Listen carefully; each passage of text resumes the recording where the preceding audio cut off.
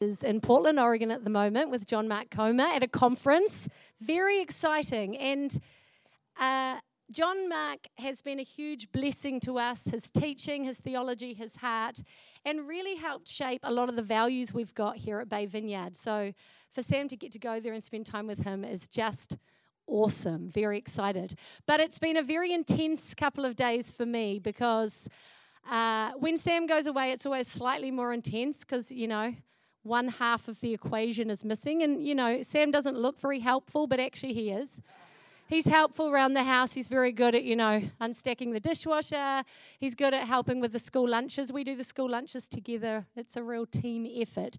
So he's been gone, which is hard. And my mum's gone into hospital. She was rushed to hospital, has just had a major surgery. I've had very little sleep. I'm feeling a little frazzled.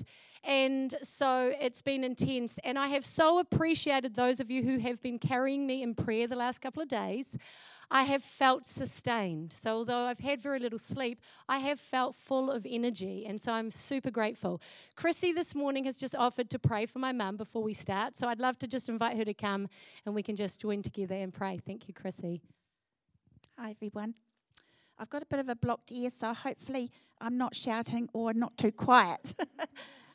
Just want to pray for Nan. Father, we just really do lift Nan before you this morning, Lord. Father, as she has had this operation and as she recovers, we want to pray for complete healing for her, Lord. Father, even before she had this, Lord, she was in pain in her body. And Father, we just want to pray this morning that in that hospital bed, that you'll come and reach out to her, that you will bring peace into her spirit and into her body. Father, that you'll bring healing into every part of her body. You're a good God. And you're a powerful God, and you love her so very much. And we all here love her too, Lord. And we just pray this right now in Jesus' name, that you would come, that she will recover completely from this operation, that she will recover completely from the pain in her body, Father, so that she can come back and join us here again. And we do pray this in the name of Jesus. And Lord, we just want to bring Jen and the children before you this morning, Father, as well. Lord, why these things happen when husbands go away, we don't know. But Father, we just want to pray, Lord, that this was pretty major for Jen with her mum. And I want to pray this morning, Lord, that you will just rest upon her with your spirit. That peace will come from the memories of the last day or two, Father. That peace will come and your spirit will just move through her this morning as she brings your word to us, Father. Lord, protect her in this coming week with her and the boys, Lord, that everything that they will need will be provided, Father, that you will speak to people and all of a sudden someone will be there with whatever she needs. Father, thank you that we have full assurance of this, Lord, that you're watching out for us and you are watching out for her and the boys this week. We thank you and we give you praise and we give you honor and we give you glory for what you're going to do, Lord. In Jesus' name, amen. Thank you. Chrissy is Amelia's mum, if you haven't joined the dots. Amelia was leading us in worship this morning and on the keyboard, so if you haven't met her, go say hello at the end of the service. So if you've been tracking with us for the last 6 weeks, we have been talking about how important it is to recognize and normalize the daily fight we're in. Now, I'm not talking about a fight with the person next to you, a person with different views or from a different culture or someone from a different faith.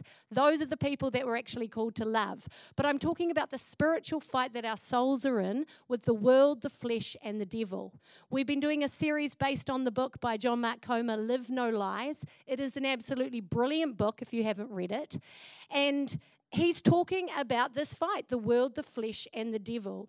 So I just want to put some giant quote marks around everything I'm going to say this morning. All the really good, profound stuff, I want you to just credit it to John Mark Comer, okay? And if you have missed out on some of the series, then I would highly recommend you go back and listen. It's fantastic. The big idea here is that when Jesus calls the devil the father of lies, he's not kidding. That the enemy's main weapon is planting deceptive ideas in our head and in our hearts. And then these ideas play to our disordered desires, which Jesus calls the flesh. And they're normalized in the broken society around us, which Jesus calls the world. Jesus talks in great length in the scriptures about this trifecta, the world, the flesh, and the devil. And he teaches us spiritual practices we can use as a weapon to protect our soul. But it's not enough just to know about the spiritual practices, and that's what we've been talking about in previous weeks. You've got to apply the spiritual practices. We've got to put them into practice, live them out so that we can see transformation. So if you missed that, go back and catch up. If we look at the life of Jesus, he knew that his enemy wasn't the Roman Empire. It wasn't the Pharisees. It wasn't even the people that nailed him to the cross. He knew his enemy was the world, the flesh, and the devil.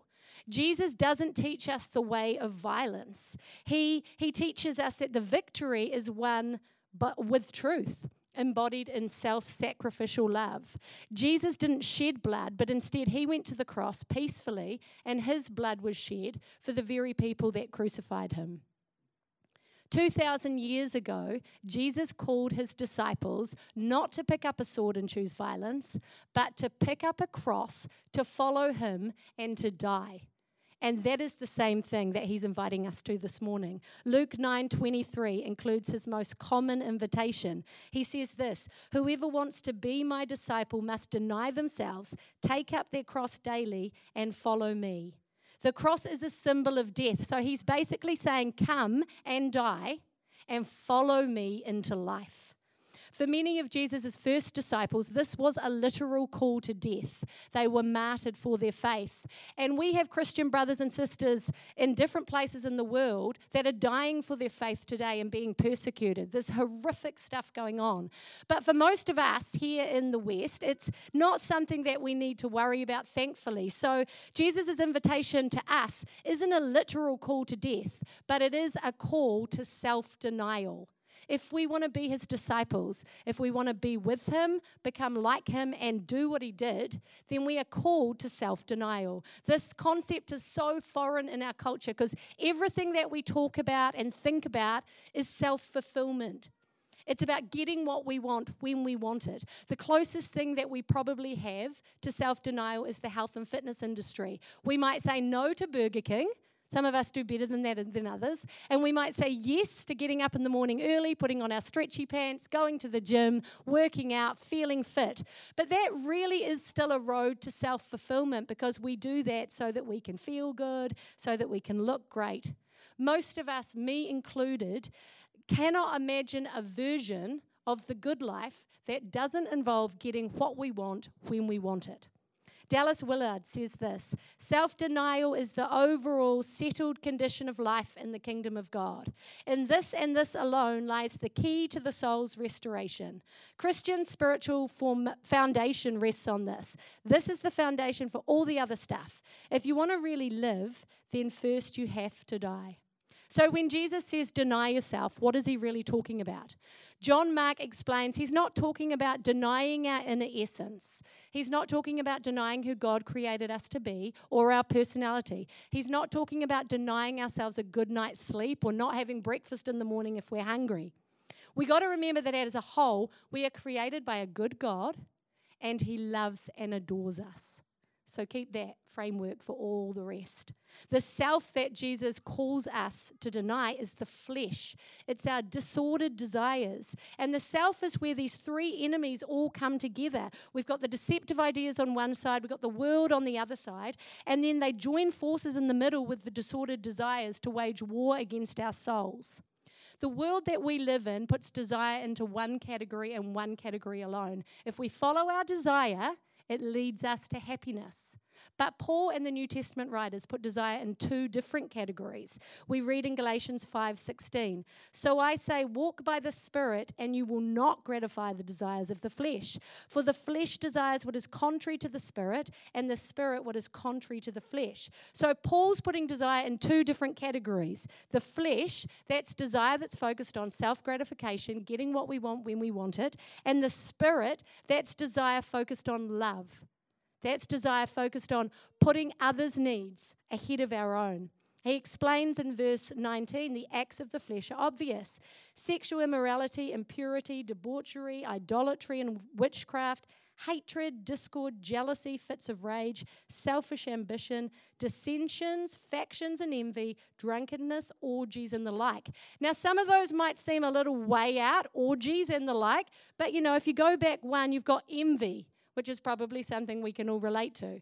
But then in verse 22, it says this, but the fruit of the Spirit is love, joy, peace, patience, kindness, goodness, faithfulness, gentleness, and self-control.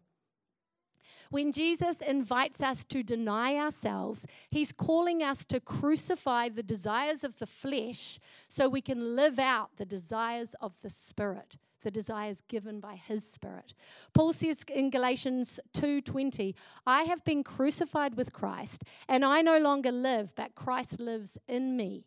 Well, we know that Paul hasn't been literally crucified because he's writing this.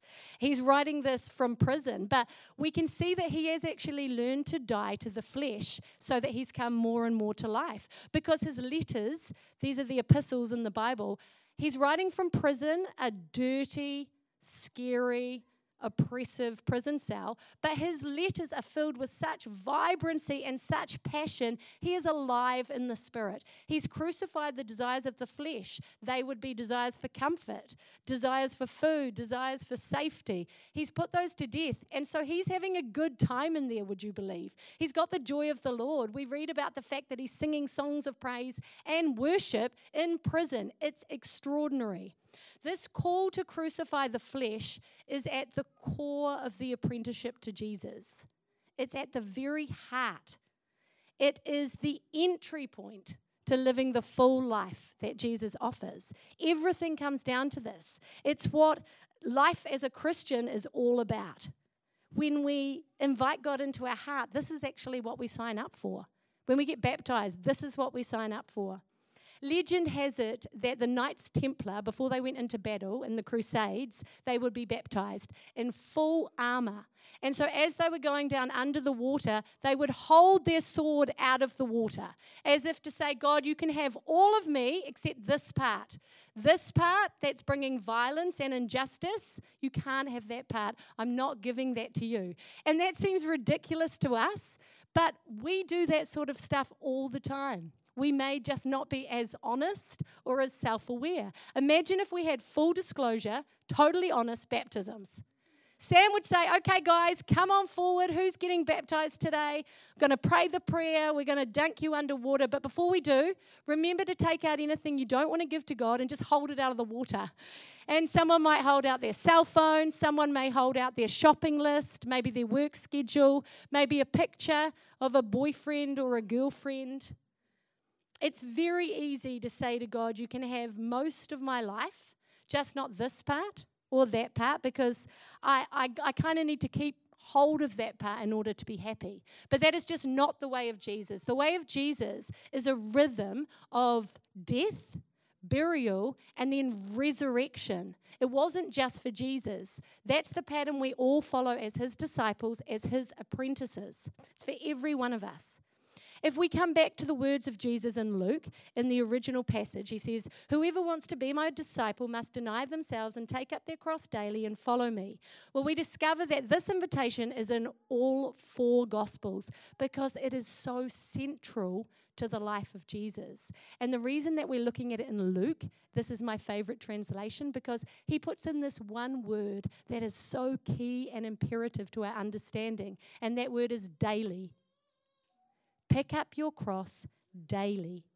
So it doesn't just happen one time. If it happened one time, it would be very simple. It's much more complicated than that. The self-denial that we're called to, this crucifying of the flesh, happens daily. It requires perseverance and depth of character. It's a daily death to all sorts of things.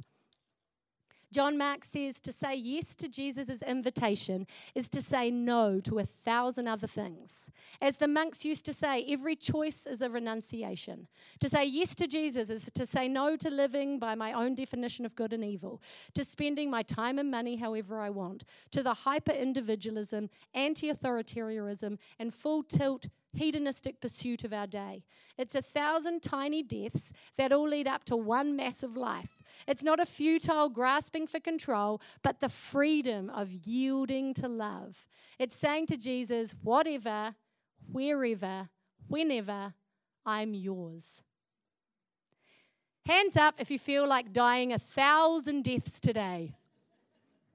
Anyone? Thank you. I see one hand. One hand. You know, that doesn't sound like fun, and it's probably not what we thought we were signing up for when we got out of bed this morning to come to church.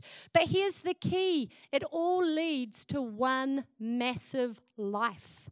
Jesus went to the cross, but he didn't stay there. He was resurrected. So likewise, he calls us to crucify the flesh, crucify our disordered desires, so we can come to life in him, so we can find fullness of life. He doesn't call us to just stay in a place of death. If we go back to the passage in the very next verse, he says this. This is Luke 9:24. Whoever wants to save their life will lose it, but whoever loses their life for me in the gospel will save it. The word life here can also be translated as soul. So he's saying our decisions have a trajectory for our soul. This is a statement he's making. It's not a command. He's not saying you could lose your soul or you could save it. Not sure. He's saying you will. It's reality. It's just a fact. You will lose your soul or you'll save it. And he's saying we've got two choices. Option one is you deny Jesus, you follow yourself, you put desire on the throne in your life. So you're serving your desire. Your main motivation and aim is life, and life is just to get what you want. Or option two is you deny yourself, you follow Jesus. So you crucify the desires of the flesh and you tap into that deeper desire you have for God himself. And it results in either losing your life or saving your life. We've got to weigh up the cost of discipleship. It does cost to follow Jesus. Anyone that says it doesn't is lying. It costs. But you've got to weigh up the cost with the cost of not following Jesus, because it has a trajectory for our soul. If we deny Jesus and we follow our own wants, we become slave to our wants, and we can just never get enough. We always want more, whether that's substance abuse, whether it's work success, whether it's finding more and more interesting things to look at on the internet, whether it's watching our weight go down and down and down on the scales as we get fitter and fitter, whether it's getting more social media followers, whatever it is, if our happiness depends on it, it's slavery. But if we deny ourselves and follow Jesus, we become free from the power of want. And isn't freedom what we want? That's the pursuit. We find contentment in him in our lives. We're not free from desire completely, not at all, but it comes under God. It's in its rightful place. And then we end up free from needing to get what we want all the time in order to be happy. Then our normal life is enough. Our relationship is enough. Our body is enough. We get to that place by dethroning selfish desire and finding satisfaction in our relationship with God. John Mark asks the following questions in his book, and I'd love you just to sit with these as I read them and see if any of them resonate. Are you willing to trade long-term happiness for short-term pleasure? Are you willing to trade God's mental maps to reality for freedom from authority? Are you willing to trade love for a fleeting sexual encounter? Are you willing to trade contentment with what you have for that feeling of buying a shiny new thing? Are you willing to trade the cumulative compound interest of blessing and reward accrued over decades of fidelity to Jesus and his way for the easy out of quitting when you hit a rough patch? The flesh wants self-gratification, but the Spirit, God's Spirit in us, wants to love. The flesh wants to put what we want first, what we want when we want it, but the Spirit, God's Spirit in us, wants us to put others first. The lifelong journey of being a follower of Jesus is becoming the type of person that chooses love, that is motivated by love. We're in a constant tension all the time. It's a constant fight. I had one of these moments on the way to church this morning. So I wake up this morning, I communicate gently to my beautiful children. I'm feeling right on the verge of, a donkey on the edge. It's just like there's been so much going on. I haven't slept. Can we all just leave the house peacefully this morning? Can we just do that? That's all I ask. So can we? And they, yes, we can. It's great, awesome. But then the poop hit the fan because someone had misplaced someone else's toy. And so everyone got very, very cross. And my patience levels are very, very low. So I might have joined in some of the crossness. So then on the way to church in the car, I may have done a little rant. I'm very, very good at them. If you want to line up your children, tell me what you want me to say. In fact, Pip's nodding at me right now because I have actually ranted at her son. I'm so sorry. And then rung her and said, I'm so sorry. I've said this to him. But, this is one of my gifts, I suppose, ranting at children. But here's the thing. We're in the car and I'm fuming, trying to find the peace of the Lord. I'm just fuming. And then we do this thing that I invented, which I just love. If you want to pick this up and fly with it, I would love you to. If you're in the car and everyone's cross, which happens, quite often, you can start this. You can say, this is the day. And everyone has to echo, this is the day that the Lord has made. And we go, and we go, and we go. Now, you guys, some of you are looking at me, shaking your head. Sam is also in that court where he's not quite sure about this whole thing. But the boys and me are totally on board with it. So this morning as I was sitting there, just feeling deflated, I hear this little voice. It's like, Mum, shall we do this as the day? And here is the moment of tension because I'm not in a place for this as the day. Okay? And the flesh in me wants to punish them a little. I want some revenge because I'm feeling pretty irritated. But the spirit in me, God's spirit in me, wants love and reconciliation. And praise the Lord, there was more of the spirit in me. So I say, yes, great idea. And we start off the song and we sing the song and I feel something shift. And at the end of the song, I'm actually in a good mood again. I don't know how it happens that quickly, but it does. And I asked the boys, do you guys feel better? And they're kind of like, yeah, kind of. And it's gone, it's over, and we just move on with our day. But we're in this constant tension all the time. It's a battle, the flesh or the spirit, the flesh or the spirit. Skye Jethani in his book, The Divine Commodity, says this, my secret is that I want to be relevant and popular. I want my desires fulfilled and pain minimalized. I want a manageable relationship with an institution rather than a messy relationship with real people. I want to be transformed into the image of Christ by turning up at entertaining events rather than the hard work of discipline. I want to wear my faith on my sleeve and not look at the darkness in my heart. And above all, I want a controllable God. I want a divine commodity to do my will on earth as it is in heaven. That guy is messed up, obviously. But the truth is we can all relate. We can all relate. Some of us might weigh this stuff up and we come to the conclusion that, yeah, God's way is the best way. But it doesn't mean that we're not scared to crucify our desires because we're scared that we might lose someone or something that we're clinging to for our happiness. And we've bought into the lie that if we lay stuff down, we're not going to find happiness in God. And it is a lie. Sometimes God asks us to lie down huge stuff. Sometimes a lifestyle and identity. It might be a complete overhaul of your life. It might be a relationship.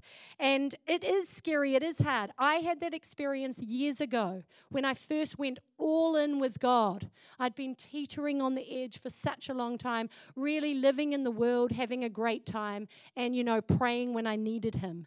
And I decided to stop and go all in, and it was a complete overhaul of my life. I left my friends, I left my job, and I just had to leave people behind. This was hard. This was people that I loved and cared about, but I just knew that I couldn't live out God's will for my life in that community. It wasn't that I didn't love them, I just couldn't be who God created me to be if I stayed here. So I moved towns, I moved careers, I went to Bible college, and it was hard, and it was lonely, and I was sad, but ultimately it led me more to life. And in the years since, my soul has flourished in so many ways. I can say without reservation that God's way is the best way. It is always the best way. I can stand here today and say this: it is well with my soul, and that is a good feeling. Sometimes, though, we're asked to crucify much, much smaller things. And they might be things that other people think, well, I don't know why you had to give that up, or I don't know why you had to lay that down. But we know they've taken a place in our life that just isn't healthy, that they come from a desire that has an underlying want that just doesn't point us to Jesus. Historically, I have had a dysfunctional relationship with exercise. Now, exercise is a good thing. It is good for us, but not when it takes the place of God, not when you put it on the throne, not when you become obsessed with exercising. And so that's a journey I've taken, and at times I've had to lay down, calm down, slow down. And that may not be your struggle, but there will be something. You know, we had a friend once who had the most amazing, long, luscious brown hair. In fact, I'm looking this morning and it's very similar to Marie Lambourne's hair. It's like she's just stepped out of a hair commercial. But this friend of ours, she actually looked like a supermodel. And she came to visit us in Christchurch. She'd shaved her head down to a number 1. And let me tell you, she still looked amazing, but it was a shock to the system when we saw her. And when we discussed it with her, she said that she felt like God had invited her to just let it go. And I remember Sam looking a little nervous, maybe getting a slight sweat on, worrying that God would ask me to let my hair go. Because I don't think I would have looked like her, the supermodel. I think I might have looked like an alien. And to this point, God hasn't asked me to let my hair go. But, you know, while Sam's away, you never know what's going to happen. He might ask me to let it go. I don't know. Now, I don't really know what was going on for her. But I imagine that maybe her hair, maybe the way she looked, had been, or maybe her identity and her worth had been wrapped up in the way that she looked. And she felt like to lay that down was an invitation to more freedom. And she said yes. It's amazing. We had a friend in Wellington who just wanted to take a big step back from the consumer culture we all live in because she could feel that pull to shopping all the time. She loved buying new things. So she just drew a line in the sand. She felt that invitation from God. And she said no to shopping for a year. She didn't buy any new clothes. She obviously had to buy other things. I'm sure she bought toilet paper. But she didn't buy clothes for a whole year. And for her, that was a massive sacrifice and a challenge. But I know that it led to freedom. When I turned 40, I felt the invitation. 40, you say? She can't be possibly 40. She is. She's more than 40. But when I turned 40, I felt the invitation to get off Facebook, to get off social media altogether. So for nearly 3 years, I've had no social media, apart from Sam's, which I need for a few groups. His is very, very boring. He doesn't sort of have any friends on there. He doesn't follow anyone. It's just home theatre and stuff about surfing, mainly, and Jesus, which isn't boring. But so the thing for me in Facebook was it just wasn't growing good fruit in me. I just couldn't see the good fruit. I really don't like the way it teaches us to live in this society where we need constant approval and affirmation from others. And that when we do something meaningful, it doesn't seem that meaningful unless we get a lot of people commenting on it. Then it becomes meaningful. It just feels like such a false reality. And so at the beginning, I was so happy. I was having a freedom conference not being on there. It was amazing. I was trotting around on my little high horse, looking down at all the people who live in the social media world, thinking how great it was that I lived in the real world. I'm in the real world. It's so good. But then I started to feel the sacrifice because it's been painful. And I felt lonely and a bit left out at times because I'm a social person. I like people. I love people. I love seeing the new babies. I want to see the weddings. I like seeing the parties and all the family holidays. All of it. I like being part of it. But in order for me to give up the stuff I didn't like, I had to give up some of the good stuff. And so it has been hard. It has felt like a sacrifice. But it's been good for my soul. And I feel like God has taught me so much through it about finding my worth and my identity in Him, not in my popularity. And one day I may end up back on social media. I definitely will if my kids ever get an account, because I am going to be stalking them like there's no tomorrow. But maybe if I do go back on there then, it will come from a much healthier place, or that's the dream, that's the prayer that it will. Some of this might sound radical, but I think it's time that we made some radical decisions for Jesus. Until we come to a place where we can trust Jesus' mental maps over our own intuition and feeling, until we can come to a place where we can trust that God is a wise and loving Father who has our best intentions at heart, then we are never going to win the war against our own selfish desires, our disordered desires. We're only going to win the war if we surrender our hearts to Jesus fully and completely. If we want to enter God's kingdom, we have to trust that Jesus' way is the true guide to the full life. It's the true guide to the life that we seek. Time and again, the enemy's main deceptive idea is that we can't trust God, that we need to do it our way for our happiness, and it's just not true. Luke 18 tells a story of a young ruler who comes to Jesus, and he's actually doing all the right things. He knows the law, he's living by the law, and he says to Jesus, "What do I have to do to inherit eternal life?" Jesus says to him, "Go and sell everything that you have, give it to the poor, and then you inherit treasures in heaven." Ouch, it's such a painful response. It's such a hard teaching. What would you say? What would we all say if Jesus said to us this morning, "Go and sell everything you have, give it to the poor, and then you will have treasures in heaven"? Just to be very clear, this is not a command or an invitation for everyone, but it might be an invitation for some people. Maybe if you're 18 and you don't have a lot of money and you can fit all your belongings in a backpack, you might say, "Yes, I'm all in for Jesus, I'm going to be radical." But when you're a little older, you've had a career, you've got some savings, you might have a retirement fund, a nice house, it's a little harder to say, "Yeah, I'm going to go all in." Well, the passage tells us that when the man heard it, he was very sad because he had a lot of money. And he chooses not to follow Jesus. There's an obstacle between him and the full life that Jesus wants to offer. For him, the obstacle was money. But all of us have some sort of obstacle. It may not be money. It may be something completely different. The man in this story in the Bible is nameless, but he's all of us on different days, in different seasons, clinging to different things in order to keep ourselves happy. Ignatius's definition of sin is unwillingness to trust that what God wants for me is only my deepest happiness. So the invitation this morning is to a place of deep trust. We can trust that what God wants for us is our deepest happiness. And what we actually want and need underneath the first desires, the deepest desire is actually a desire for God, for more of Him. We can stop fighting to control our lives and surrender to Him.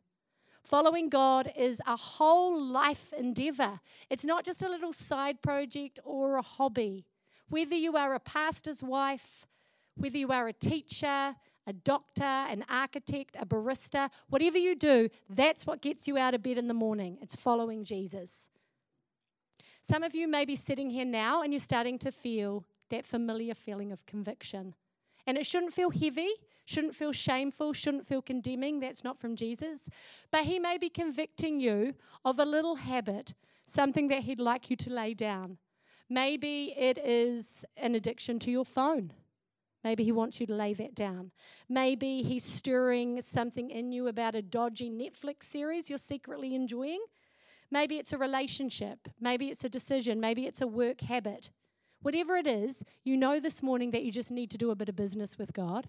You need to lay something down. You need to crucify the flesh so you can come more to life in Him. But for others, you can't think of one thing. But here's the good news, that in the coming week, there are 1,000 opportunities to die to self. There are 1,000 opportunities to crucify the desires of the flesh and put others first. If you are a parent, there are 1,000 opportunities, probably before you get home from church. If you are a husband or a wife or you're in a relationship, there are 1,000 opportunities to deny yourself and put someone else first. If you have a friend or a flatmate, or if you know another person, there are 1,000 opportunities to die to yourself, your desires, and put someone else first. If you have a body, then you have 1,000 opportunities to deny yourself, crucify your desires, and put someone else first. Being a disciple is about that moment when you have the decision to make between the flesh and the spirit. It's a decision between the flesh and the spirit. This is our life as a disciple of Jesus. Deciding between picking up your phone and disengaging with the people around you, or putting your phone down and engaging wholeheartedly in love. It's a decision between putting away your PlayStation remote, not having a late dysfunctional evening, and going to bed at a good time so you can serve the people around you, love your family, and carve out some time for Jesus. It's this decision between spending all your money on new toys and new clothes, or putting some of your money aside so you can help the last and the lost. It's this decision between cooking your family a meal instead of giving them Weet-Bix. And that is my struggle. Every night, that's my struggle. Can I be bothered? Do I have the energy for this meal? These are the deaths I'm talking about. So many opportunities. Following Jesus is 1,000 small deaths that lead to one big life. And just to clarify, he is not asking us to give up our sense of happiness or deep fulfillment. He's asking us to find it in him.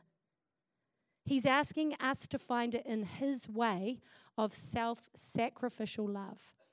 I want to finish with a story from Matthew 13:44. It says this: "The kingdom of heaven is like treasure hidden in a field. When a man found it, he hid it again, and then in his joy went and sold all that he had and bought that field."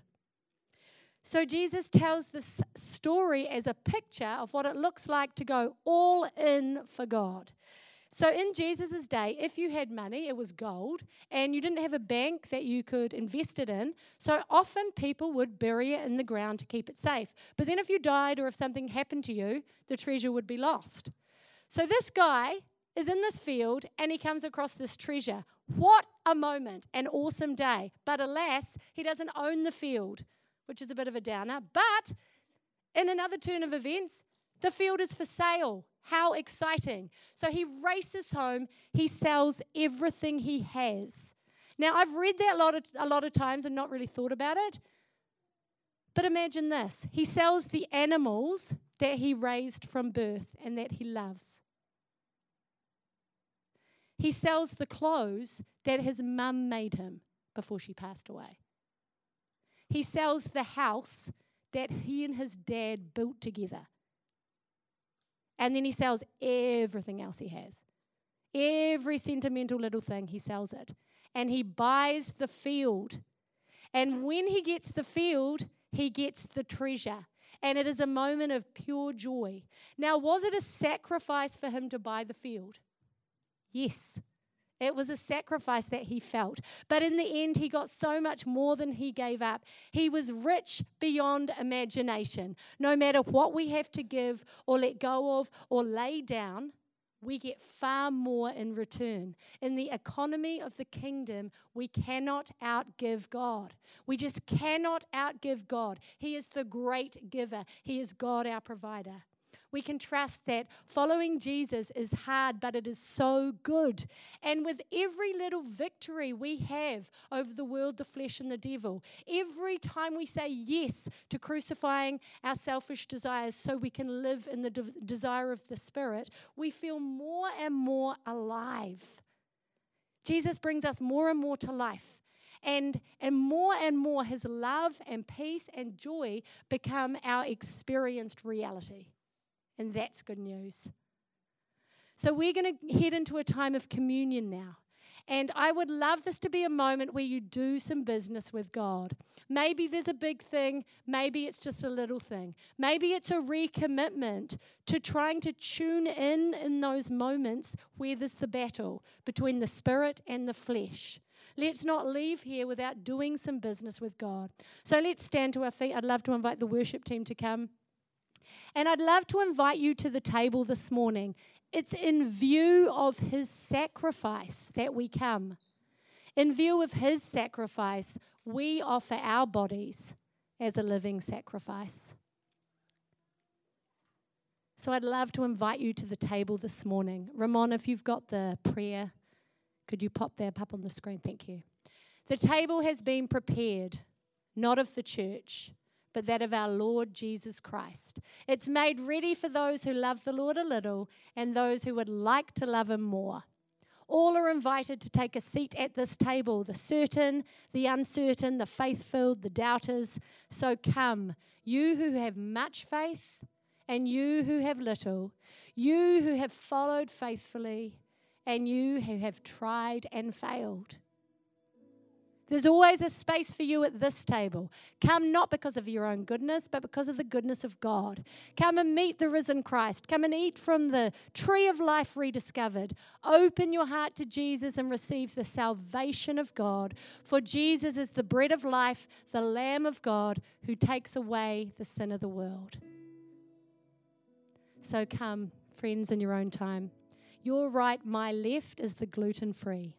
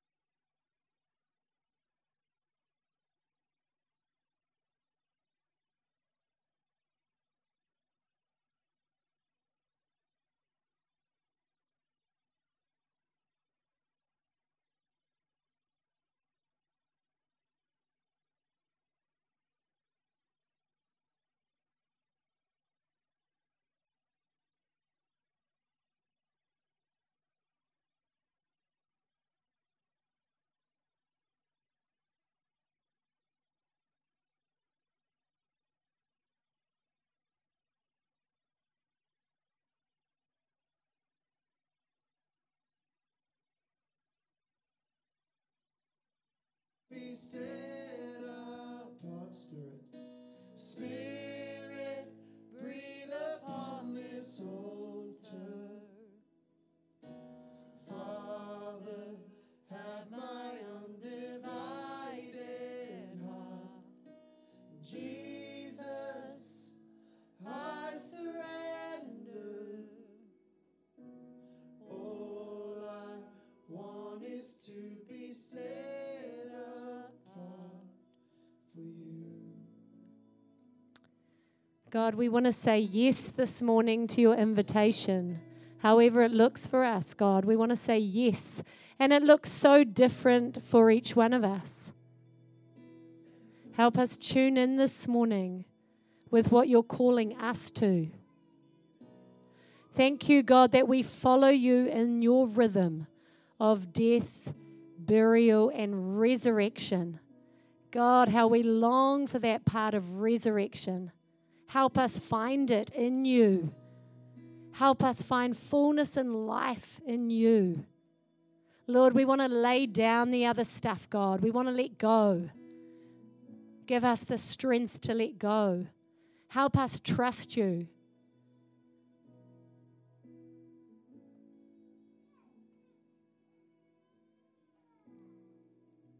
Help us trust you, Lord, with the things that we cling to. Lead us into more life this morning.